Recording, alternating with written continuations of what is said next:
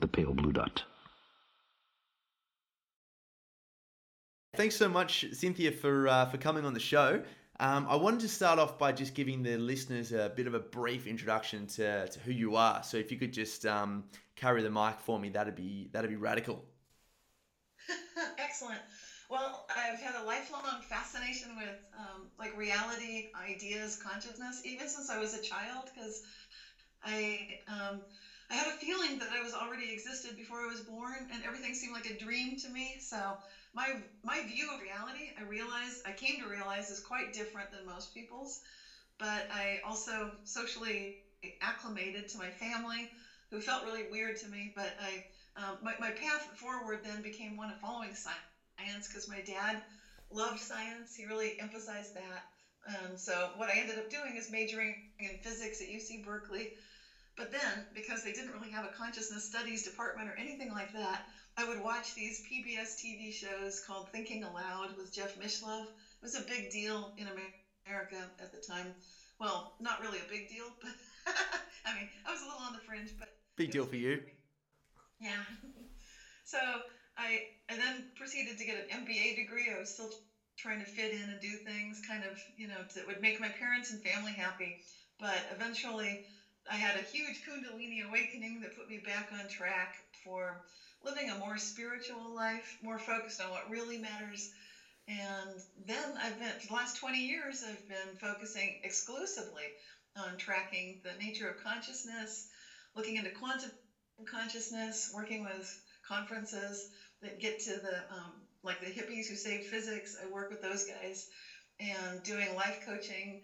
I've got my radio podcast, and most of all, I've got a website that I put everything on. And that's realityshifters.com. Wow. Lots of questions. I mean, the first thing I remember, Bill Maher said it once, and he said, talking to someone that's interested in both spirituality and science is as bizarre as hearing the term gay Republican, which is that made me laugh a lot. But yeah, because I'm sure you must get that question a lot. How does spirituality come into science? Okay, that's a good question. It's kind of a secret. I love your analogy, because it is a kind of a closeted thing. You'll find most people who believe in God or believe in spirit, if they're scientists, it's very embarrassing to say that publicly.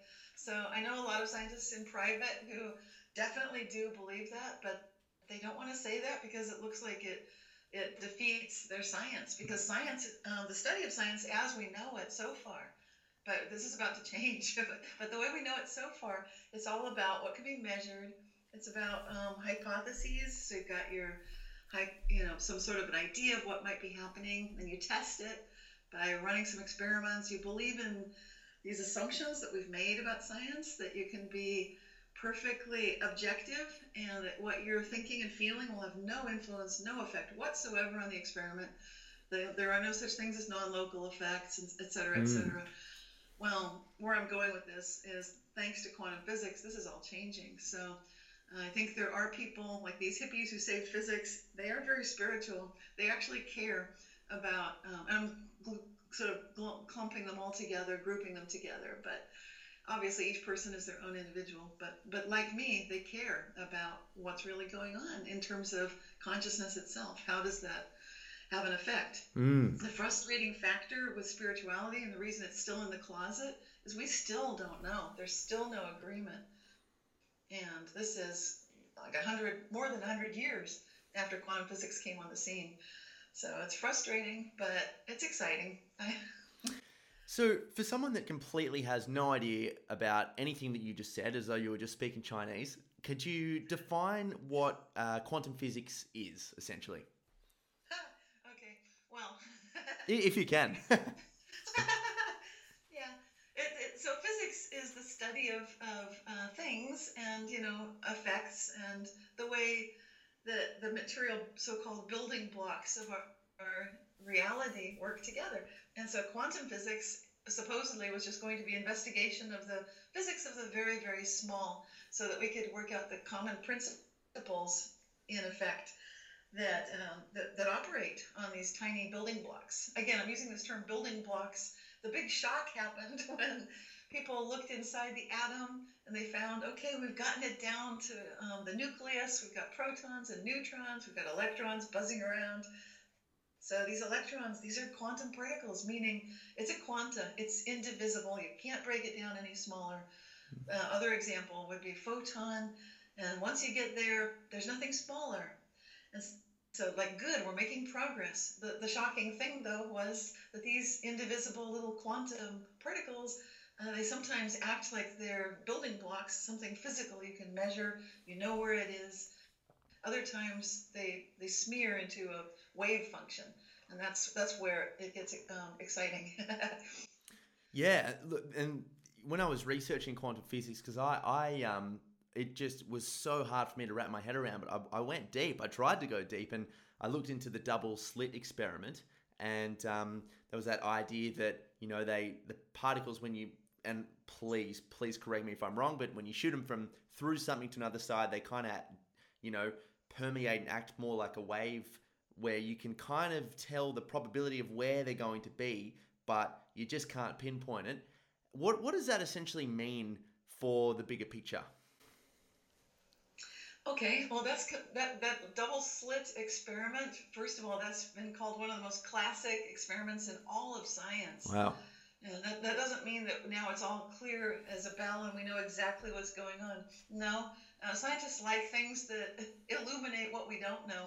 And so, in a sense, that is still creating wide open questions.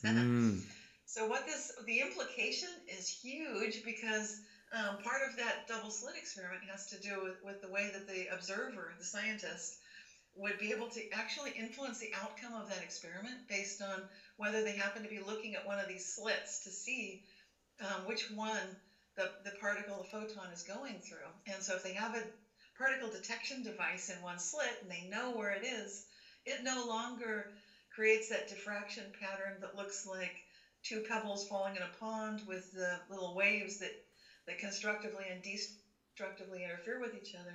You know, those little ripples and waves of choppy water. So those concentric rings, the patterns don't show up, and instead it looks like you threw paintballs of light through one particular slit. So as soon as the scientist is looking, it's like the particles know, oh, the scientist is looking. We better act like particles now. And that's the part that kind of is nerve-wracking, to put it mildly, for scientists, because remember, the assumption has always been, since Western science began, that we would never have any effect. We can be objective. And now that looks completely shot, which I think is a good thing, because, you know, many people felt like that was never exactly correct to begin with. Yeah, and it's certainly, even just speaking out in a general fashion, the idea that we're born, you know, and then we're separate to the world, you're separate to matter, and then when we die, that's the end of us, is just a little bit, you know, it just doesn't really make much sense, considering we're all made of compiled stardust that essentially came from something that happened that we can still kind of see in the galaxy 13.5 billion years ago. Sorry, in the you know, the as far as the observable universe goes, it just doesn't make much sense. I mean, but this is why I wanted to talk to you, because I'm like, okay, it doesn't make much sense, which as far as I can tell, but there could be a whole lot of things that I'm missing here, you know? So how does, from that experiment that we were speaking about before, where it's, you know, we think that particles do something, but it's only when that we observe them that we see that they actually do something, and what they were doing before we observe them could be something different entirely. How does that relate to the spirituality and the consciousness concepts that you were speaking about before? Good question. Well, for me, and I think for most scientists, immediately what we start noticing is there's some kind of a connection going on between this the observer that was supposedly just some objective observer and the particle. So it's very implicit in built right into the experiment itself. Obviously, there is a connection, and furthermore, we see other evidence of forms of entanglement. That's a very scientific word for this. Not just with the particle and the observer, but with groups of particles can be entangled with one another. So the implication is huge. No longer can we so readily say, well, you know, I'm just alone in the universe. I was born alone into the world. I'm going to be alone and I'll Mm. die alone. That's not really at all ever what's happening. We're so much more interconnected with everything than we probably ever fully realize. That's exciting. Then Mm. we're getting back into the spiritual side of things. Yeah. Which is Abs- where the quantum physics takes us, or seems to take us. Obviously, there are scientists that would like to pull this back apart, pull it apart. It's like, no, no, no, we can't go there. We can't say these things. But for those who say consciousness is primary, consciousness is fundamental, and even Max Planck, the founder of quantum physics, said things like that. mm. So there are a lot of people that believe, in fact, the founders of quantum physics believe that we are connected, that this is extremely relevant for our lives, not just for the field of physics. Yeah, absolutely. And you can almost see that, I mean, the beautiful thing about science is that it always tries to prove itself wrong. And that's why we've gotten so far in such a short amount of time. But for scientists that, as you say, want to try to pull this back and say, no, we are separate, if they're always trying to prove themselves wrong, does that not act a little bit hypocritical in that fashion? Like, what's the agenda behind wanting them to be so certain of a classic Newtonian world? Yes, what I feel is going on at this point is we've run almost as far as we can go with Boolean logic, and we're sort of hitting the wall, just like we are with computers, that we can't make things any smaller than we already have without getting into quantum effects. And as soon as we do that, we've got quantum computers happening. And as soon as we've got quantum computers, we can't ignore the fact that there are these entanglements and so forth. So I think the logic has to change. We have to be aware of something that the Eastern, because I keep talking about the Western logic, but in the East, they've got things like fourfold logic, which has a lot more to do with the way that nature actually works. So it's not just our familiar categories of true and false, black and white, so forth, but instead it's a recognition that there's true and false, not true, not false. And that's much more similar to these quantum wave functions that exist in basically a superposition of states. So we don't know what state they're in, and it effectively creates sort of this wave function, this blur, this field of possibilities. And that's what quantum computers are going to be working with. That's what nature already works with. That's what we're already working with. And the way we think, is being proven that our decision making and the way our memory works have very quantum processes. So it's very, very quantum. It's not Boolean. And people have been thought to be illogical. We're not illogical at all. We're quantum.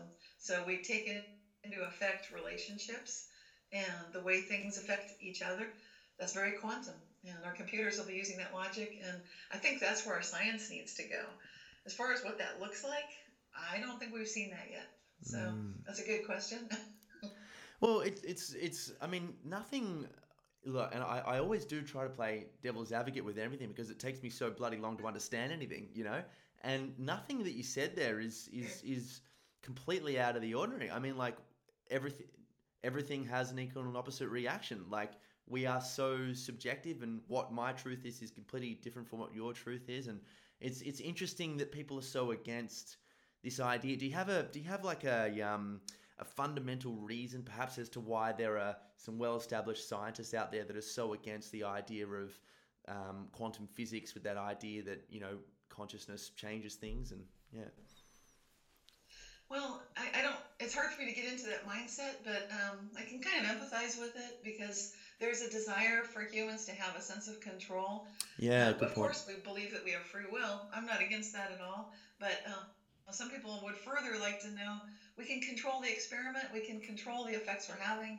If we don't have control, then it's crazy. How do we know what's really happening? How can we prove anything? How do we know that some scientist isn't just telepathically aware of our experiment and therefore influencing it? We're in the realm of the crazy. So that's what the detractors would say. It's like, this is insane. You can't measure it anyway. There's no definition for consciousness.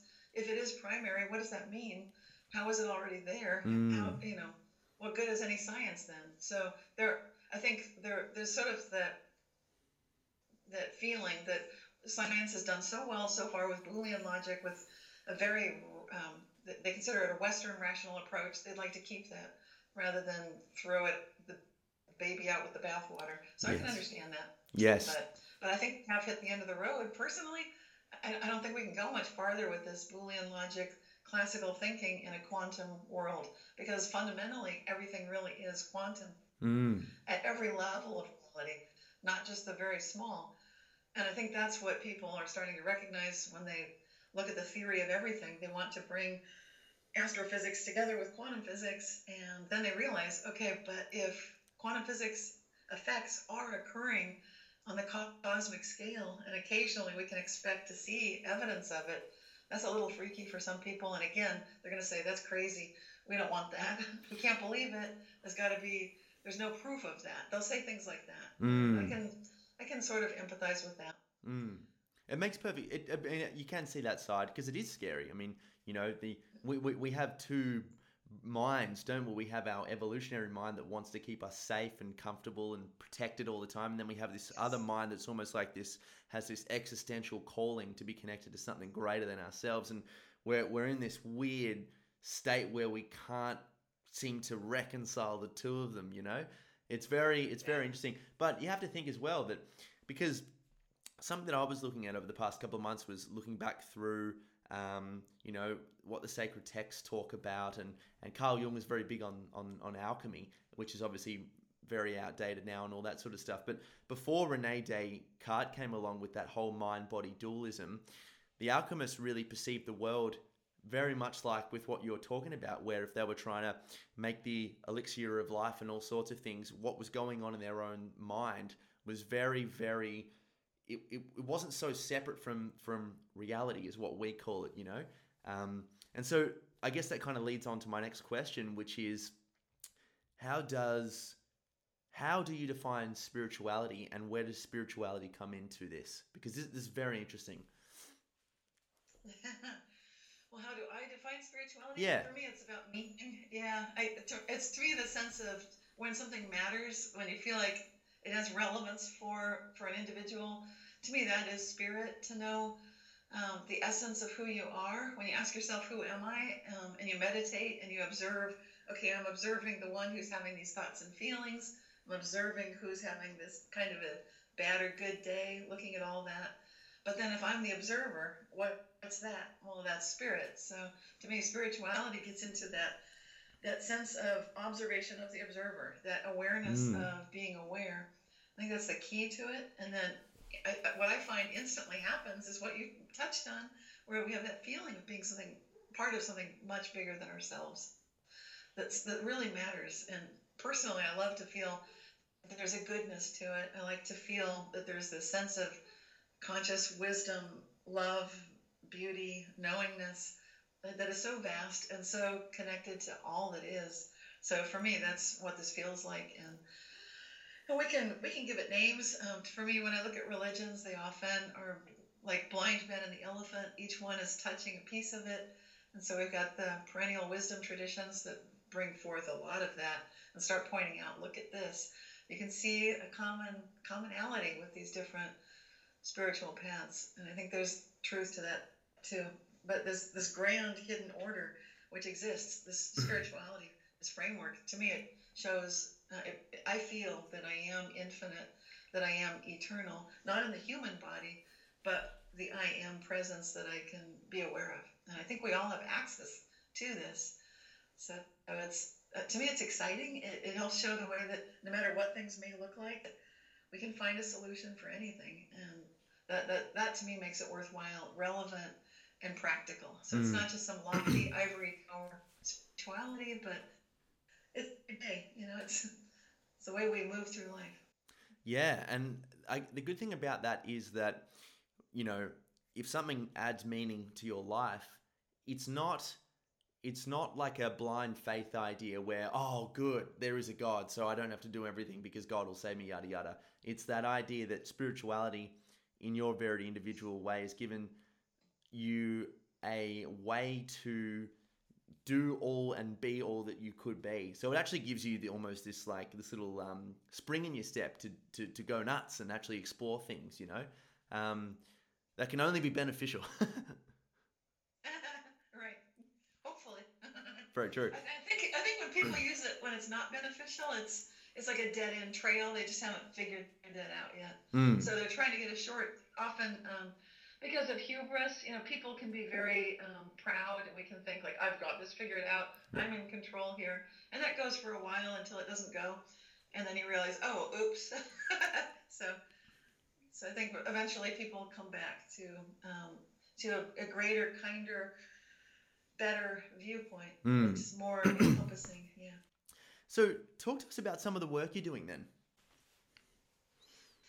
So what I'm doing is mostly life coaching at the moment, and occasionally giving talks. I'll be giving a talk for Institute of Noetic Sciences. They have lots of little groups. It's an organization that was started in California by an astronaut, Edgar Mitchell, the sixth man to walk on the moon. Wow. And then the association and organization itself, although based in Petaluma, California, is actually worldwide. And so people have chapters. There are lots of them in California. So I'll be going next month to give a talk about quantum physics and spirituality, actually, because that group of people is very interested in this topic. And like you said, it's kind of a very select niche of people that love both of those. Because sometimes you find people just want spirituality or just want quantum physics, but it's fun when it comes together. So I enjoy that. And then I've got my radio show, my Living the Quantum Dream podcast is getting back up and running. Took a little bit of a break last year, just did a couple of shows, but I'm getting back into it again. So that's fun. That's great. And who are some of the people that you get on your show? Well, I've had, from England, I've had John Joe McFadden talking about life on the edge. So I like to bring on a scientist who talks about like the quantum biology, which is a brand new field. We're going to see quantum physics sneaking into all of the sciences, Wow. whether they like it or not, and upsetting apple carts everywhere. So John Joe McFadden was on that bleeding edge. He was one of the first people years ago to insist that he was certain that there were quantum phenomena effects happening in photosynthesis and other areas. And eventually it kind of came to the attention of Seth Lloyd at MIT. And he said, really? Well, we can prove it or disprove it if you want to test that out. And so Seth Lloyd did some calculations, computations, and created a mathematical algorithm that actually did prove that quantum physics is working indeed in photosynthesis. Wow. The other areas are not quite yet proven, so it's still a little dicey, contentious, lots of arguments, and scientists getting ruffled feathers. but I like that stuff. So I had him on the show, and then I had Jerome Busemeyer on the show talking about quantum models of cognition and decision making, which is where he calculated again with lots of formulas exactly how you can prove that our minds and the way we make our choices have a lot to do with quantum physics. So I love that stuff. But I also bring on authors talking about things that to me are obviously part of this quantum connectedness that we all have. So that's the framework for the show. Great. And so I wanted to just to bring it back again and really hit this idea with what we're talking about on the head, because I probably just realized that I went super deep into it, but for someone that is not very well versed in what we're talking about, it could be a little bit complicated. So how can I formulate this question? What is the implications for the layman essentially with this work?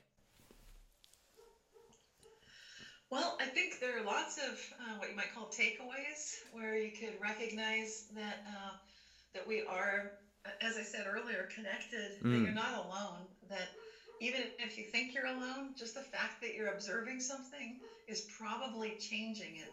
And that may freak people out a little bit, but you don't need to get upset. Just do your best to keep a positive attitude and keep a positive perspective, because probably what you're looking for, you're going to find. Yeah. And so that's one of the huge takeaways, and that's a real elephant in the room. Nobody wants to talk about it. Really? Wow. It's amazing that no one wants to talk about that. That would, if you go out and see what you want to see, essentially, but that's so true. And that causes a lot of people anxiety and things. We do that. You do go out, and if you're scared about something, you do attract that. You just start to see your world molds around that. A strong case can be said about the news. Right. I know. And then some people will say, well, you can't change everything. But what I've been tracking with my website, Reality Shifters, that's exactly what I was tracking to begin with. That things were absolutely changing. That I'd be looking at something like my keys, or, you run a load of wash in the laundry, and it's a common experience to notice that you don't get all your socks back out of the dryer. So these sorts of things are indicators to me that something's going on, that there is a consciousness effect in all of reality. And those are the kind of books I write too. I Mm. haven't written one recently since Quantum Jumps, but Reality Shifts and Quantum Jumps are two books I wrote about this very subject because it's life changing. You can take these ideas from quantum physics and recognize that you can turn your life around. You can look at your own beliefs and listen to your self talk, the kind of things that you're thinking over and over again. And you can actually take them out, write them down, flip them around. So, kind of create a healing belief to override and cancel out the destructive ones. And you can literally turn your life around Mm. quite effectively. So, it's very practical.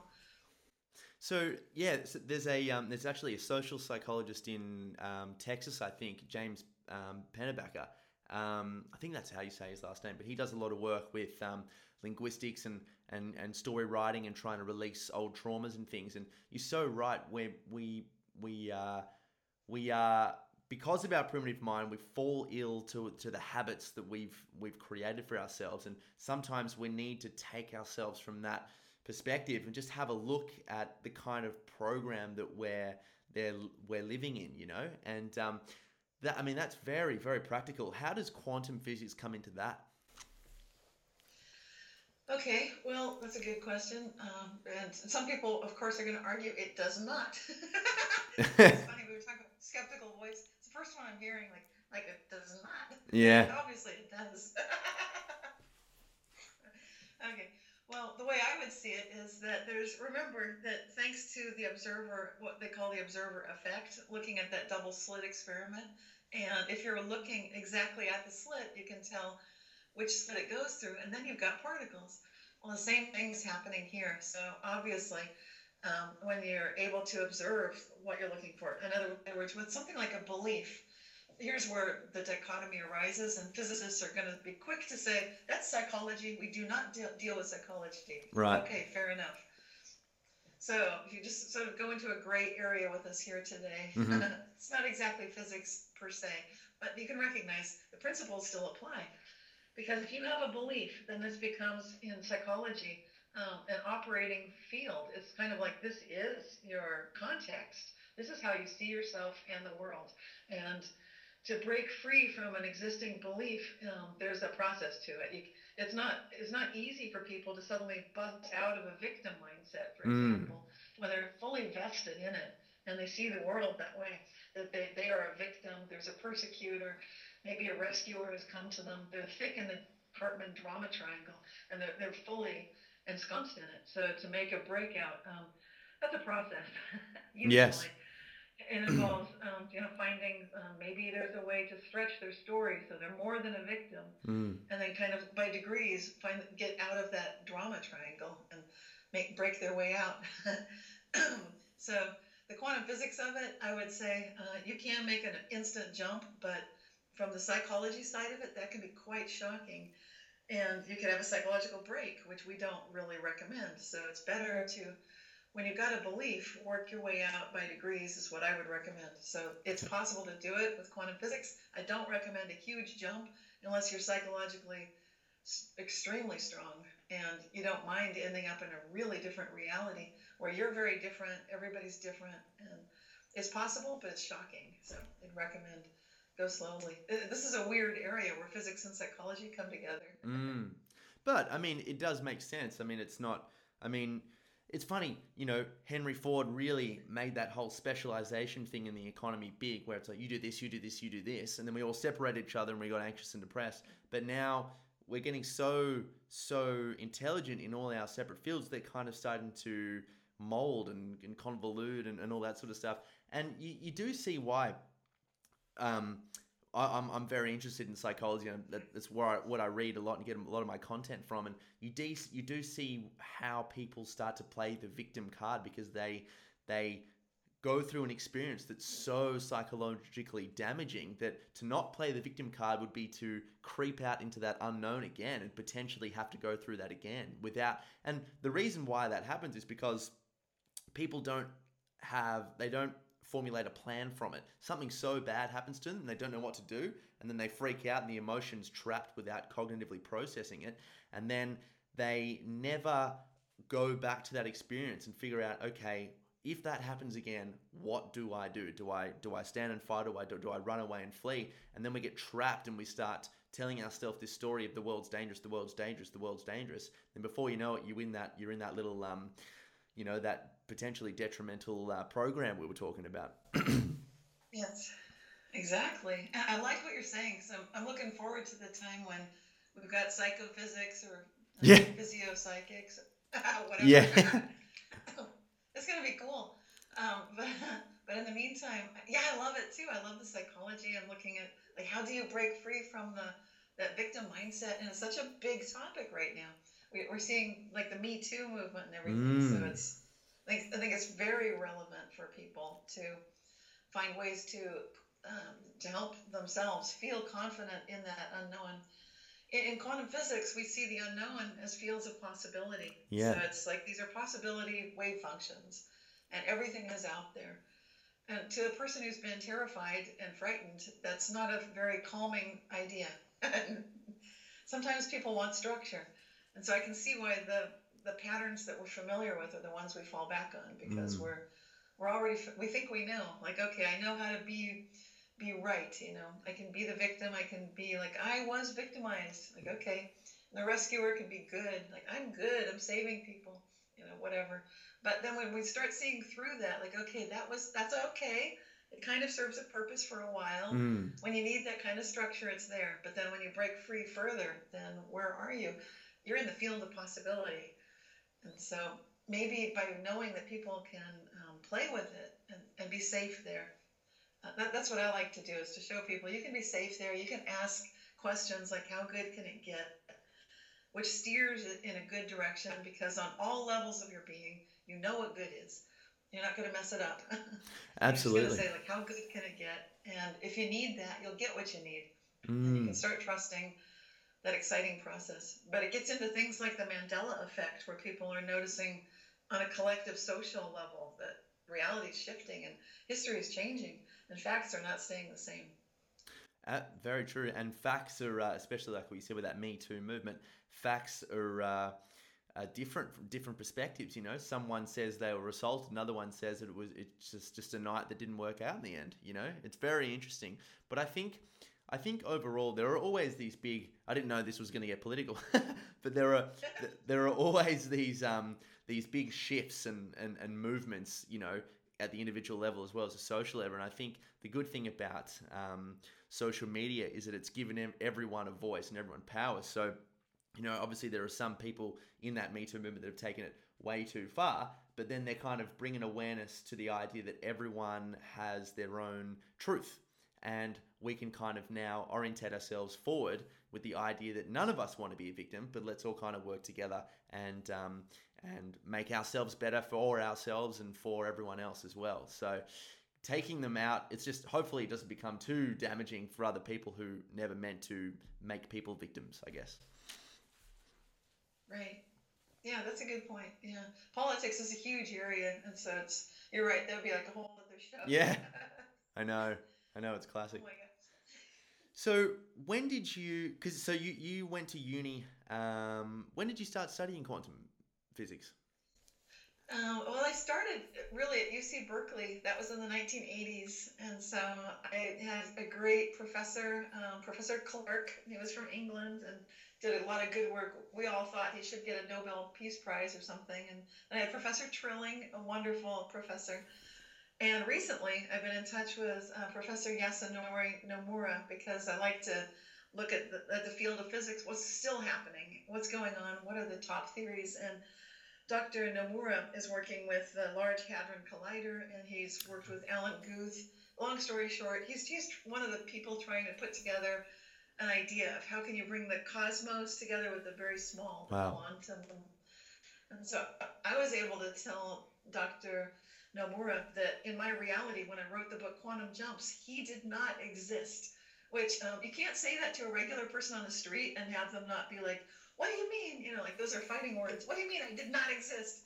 But Nomura, he just got this smile on his face, like, you know. And then I realized, like, oh gosh, I shouldn't have said that. And I said, well, people have told me that a lot. I've heard it from a lot of people. They know for sure that they would have seen me if I did exist in their previous reality, and they know I did not. And so, but he already got it. He was already right there. So Mm. that was cool. So I think that's I get hope from that, from the new generations of people playing with Minecraft. There's a quantum component to that game, so we've got people learning to think in a quantum way. So you've got building blocks that are quantum. They're entangled. So you might be building a city with bricks, and the bricks are all gold one minute, and then they're brick another. They can change, and there's teleportation going on, and all of those kinds of ideas from quantum physics are built into the world. And so when we've got people thinking that way, and that was intentional, that game Minecraft was created with the quantum module precisely because we need engineers to develop quantum computers, quantum software, and think in terms of quantum logic, which we haven't done too well at with our traditional university training.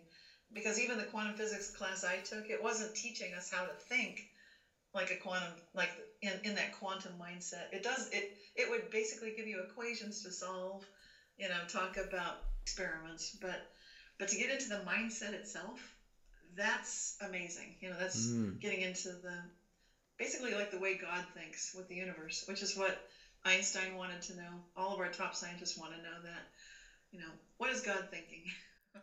Wow. Well, since we're on the topic, what is God? Well, to me, it's unknowable by any human standard. There's no way we could actually say with certainty. We've got it boxed in, defined, and we're using our little human words to describe it. No, Yeah. I don't think so. Not going to happen. So it's got to be always bigger than and more all encompassing than anything that our senses can show us, that our mind can comprehend. So I think it's essentially unknowable, but at the same time, I think there's a sense for me of being supported, loved, nurtured. That there's a sense of ultimate goodness, all the qualities I would most care about that are most meaningful to me. That's what God embodies. So. Mm. So at the same time as I can't describe it at all, it's ineffable. It's also got all this goodness. So Sounds a lot like pantheism almost. it could be seen that way, but that might also be a mistake to say that's all it is. Yes. Anytime you say, "Oh, here it is," I think you've slightly missed the boat somewhere. Yeah. It's like good try, really nice, but probably there's more to it. Yeah, well, I think, and then St. Thomas Aquinas said it was like the idea of God is way bigger than any human can understand. Yes, I Mm. totally agree. Yeah. Yeah, for sure. I, Wow. So this is it is quite mind blowing to have a scientist talk in these ideas. It's very very interesting. I love it at the same time. Um, where is the collective quantum world taking this? Like you mentioned before, teleportation as well. Could you get into that? Like that just seems like something out of Star Trek. yeah. Well, sometimes if you look at some of the weirder things that have happened metaphysically, I love metaphysics because then you hear these bizarre stories. Sometimes it's from saints, sometimes, and they try to downplay it like that didn't really happen. You know, we're not really levitating. We don't really smell like flowers. You know, we don't just instantly heal things, but they do. They do. They do. They teleport too. And so, you know, it's very interesting. So you've got these very humble spiritual adepts who are having these astonishing experiences, really downplaying it like that didn't happen. Nobody saw it. But yeah, it did. You know, there Mm. are witnesses.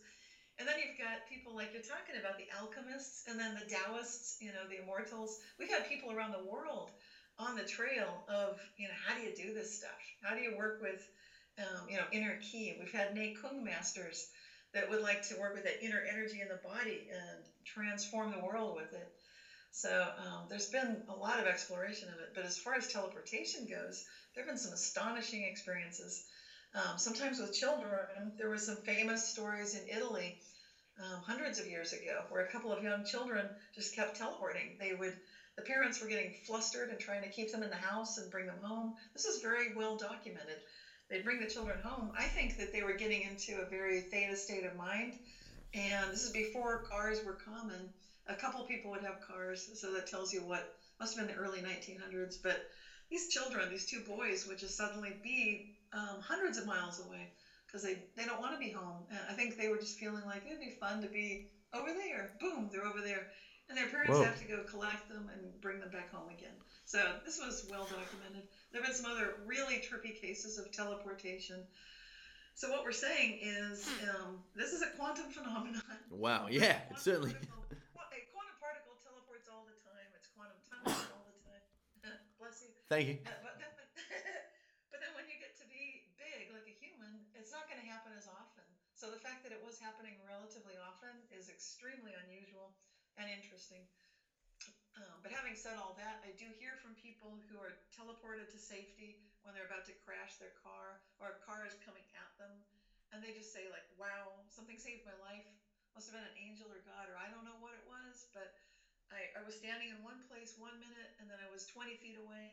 I didn't jump, I was just in a different place. And Whoa. it saved my life. And I lots of people where that does happen. Wow. And they often don't want to talk about it because how do you describe this? And people say like you're nuts. That couldn't have happened. I know, but it's interesting because like nothing, everything's impossible until someone does it. You know, even like Right. we've all seen Usain Bolt run, but 20 years ago that was impossible. Yeah.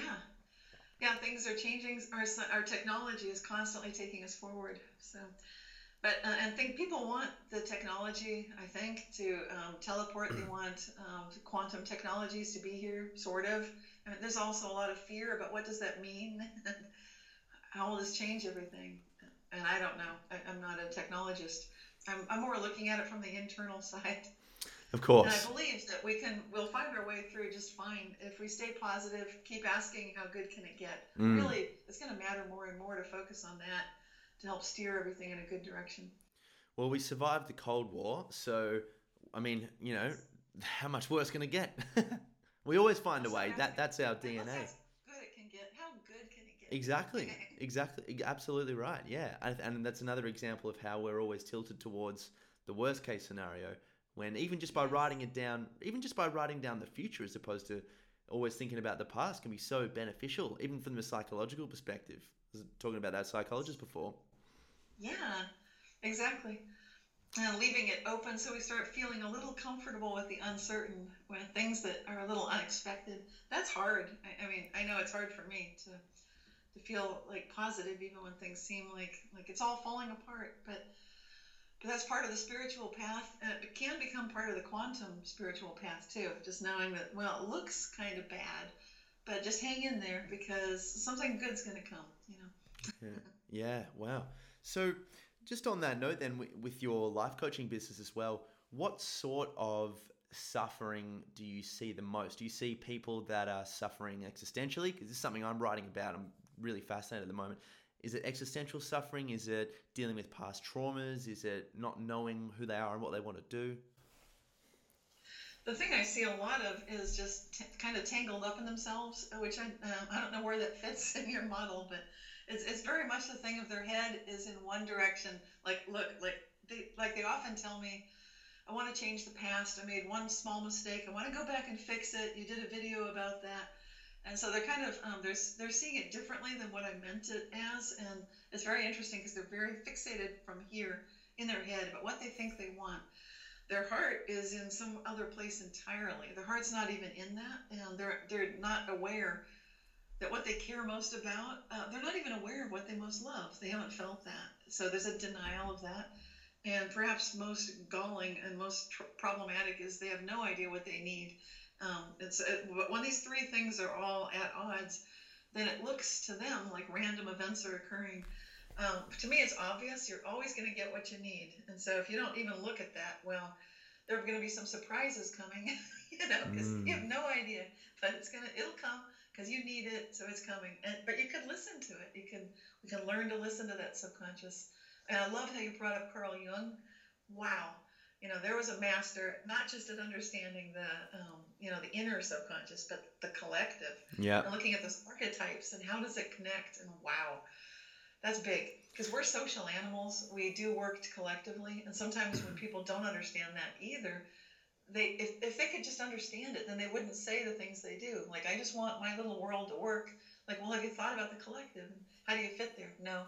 Like, what do you need? Don't care. What do you love? Doesn't matter. I'm fixated. Like, oh boy. So I see a lot of that, and people often don't know they're doing it. So it's easy trap to fall into. Our Western culture, it sort of propels us in that direction. And yeah, so I see a lot of that, and just various versions of tangling up. But most of the people I work with are meditators. Quite a few of them actually are life coaches, psychologists, and they want to go deeper. They want to know how to listen to those levels of themselves. So before a session, I meditate and I tune in and I get what's coming through for me. And I share that with them so that we can go as deeply into that as they want with that shared awareness, which can be quite extraordinary. Yeah, yeah. Gee, I love it. Probably got to finish up soon, but I've got this really, I think, important question that I want to finish on, and if any of that was kind of, firstly, where can people find you? Because that's important too. Yes, the best way to find me is my website, realityshifters.com, and it's pretty basic because you can then find where I am on Facebook, YouTube. I've got my monthly newsletter, so if you feel like you'll forget about me, just sign up for the newsletter and you'll get a monthly reminder, like, oh, that's right, he's doing It's good. that. So that's the best thing, I think.